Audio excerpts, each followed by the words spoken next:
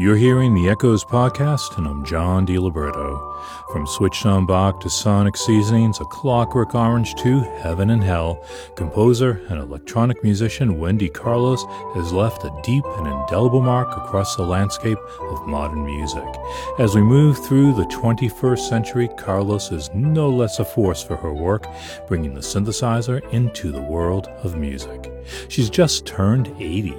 I've been fortunate to be able to interview Wendy Carlos many times over the last 40 years or so, and today I look back at a life plugged in with Wendy Carlos. But before we get to Wendy, I want you to think about where else you might be hearing about her birthday and her amazing legacy. Who else has deep archival interviews with Carlos and other pioneers of music? One answer should be Echoes, where we've covered this sound for 30 years with even more archives going back into the early 1980s. You can support the dissemination of this wonderful legacy by supporting Echoes and the Echoes podcast, and you can do it right now at echoes.org. That's Echoes, ECHOES.org, O-R-G. And now let's light the electronic candles for Wendy Carlos's 80th birthday.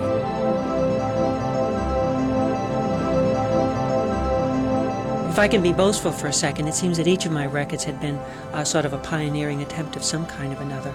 Switched on Bach was the first real synthesizer record.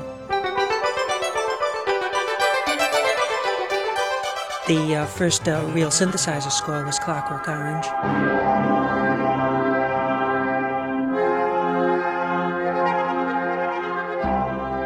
And then the first New Age record by today's standards was Sonic Seasonings.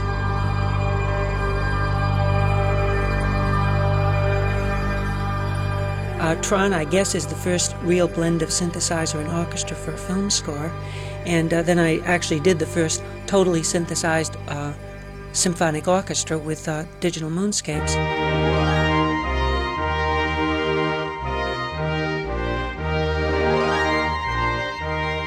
That's Wendy Carlos, and she's not far off the mark. For more than 4 decades, the composer has been pushing the envelope of electronic music.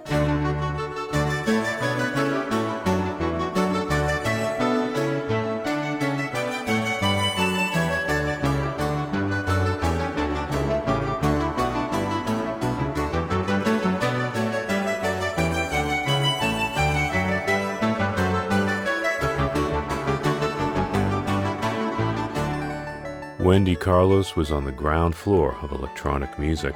She worked in home studios in the 1950s and in the 1960s entered ground zero at the Columbia Princeton Electronic Music Center. There she composed academic atonal works like Variations for Flute and Electronic Sound.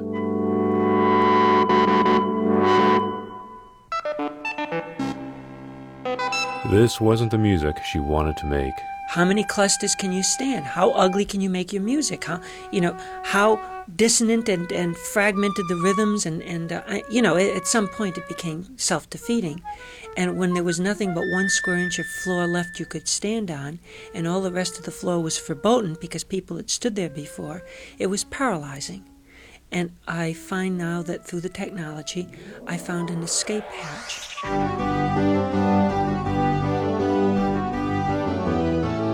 Carlos's escape hatch was the Moog synthesizer.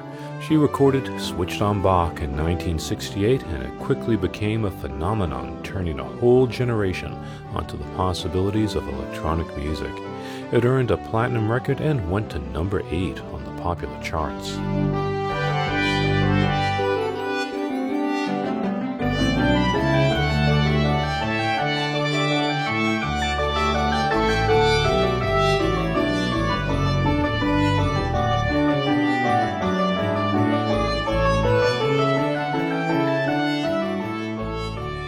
I've been to Wendy Carlos's Manhattan home several times over the last 3 decades.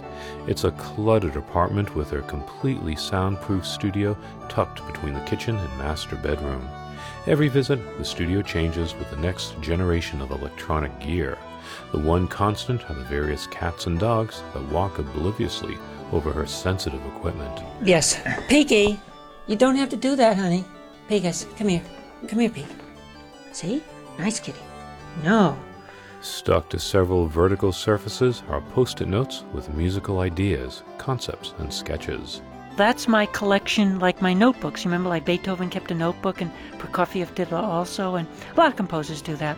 So that's a lot of embryonic ideas. Her original Moog synthesizer sits quietly in a corner, but it's still operational.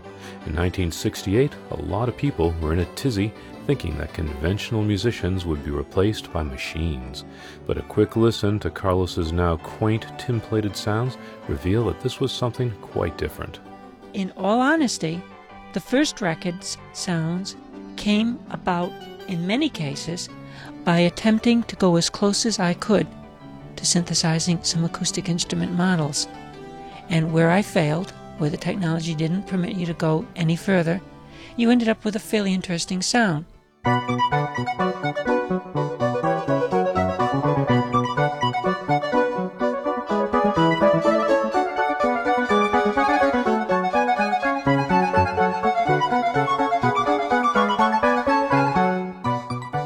Carlos went on to record several more switched-on style recordings, but showed she was not just a music box. Her 1972 album, Sonic Seasonings, was arguably the first ambient music recording, predating Brian Eno's discrete music by 3 years and Music for Airports by 5. Here's Eno talking about his concept. I was excited by the idea of making music that said, here's a music that is intended to merge into the environment. Here's Wendy Carlos talking about hers.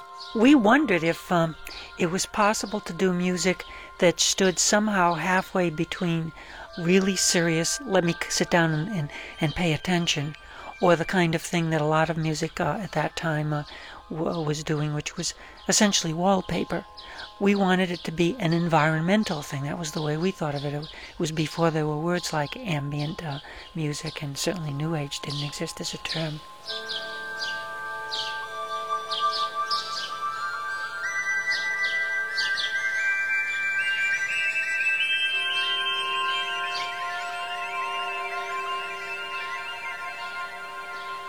Not content with conventional tunings, Wendy Carlos created orchestras of the world on Beauty and the Beast in 1987.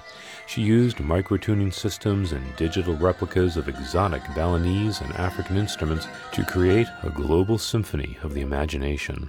My experience with Balinese music began when we were chasing a total eclipse in Bali, and I fell in love with the music there. And I knew that I had heard some gamelan records years ago when I was a student, but I had sort of stayed away from these things, feeling that if I couldn't really get into it deeply, I didn't want to get into it superficially. I hate dilettantism.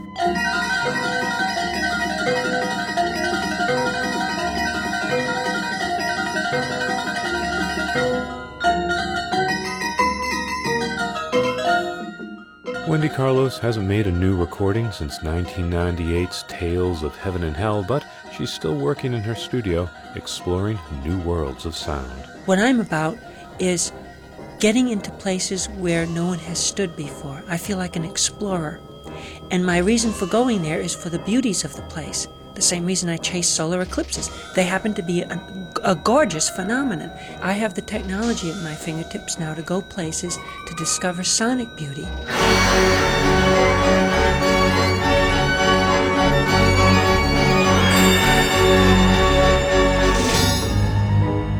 Wendy Carlos, born on November 14th, 1939. She has just turned 80. It's hard to imagine our world without the music she's made, like Les Paul, Robert Moog, Jimi Hendrix, and Miles Davis. Wendy Carlos is part of our modern music DNA. Sadly, none of her music is currently available. The CDs and albums are out of print, and she hasn't placed her music on streaming services. Hopefully, that will change so this amazing legacy can be heard by future generations. Next week in the Echoes podcast, I'll be talking to Rise, the reborn persona of JoBeth Young's Talitha Rise. I'm John DiLiberto. Thanks for dialing up the Echoes podcast. Don't forget to donate at echoes.org.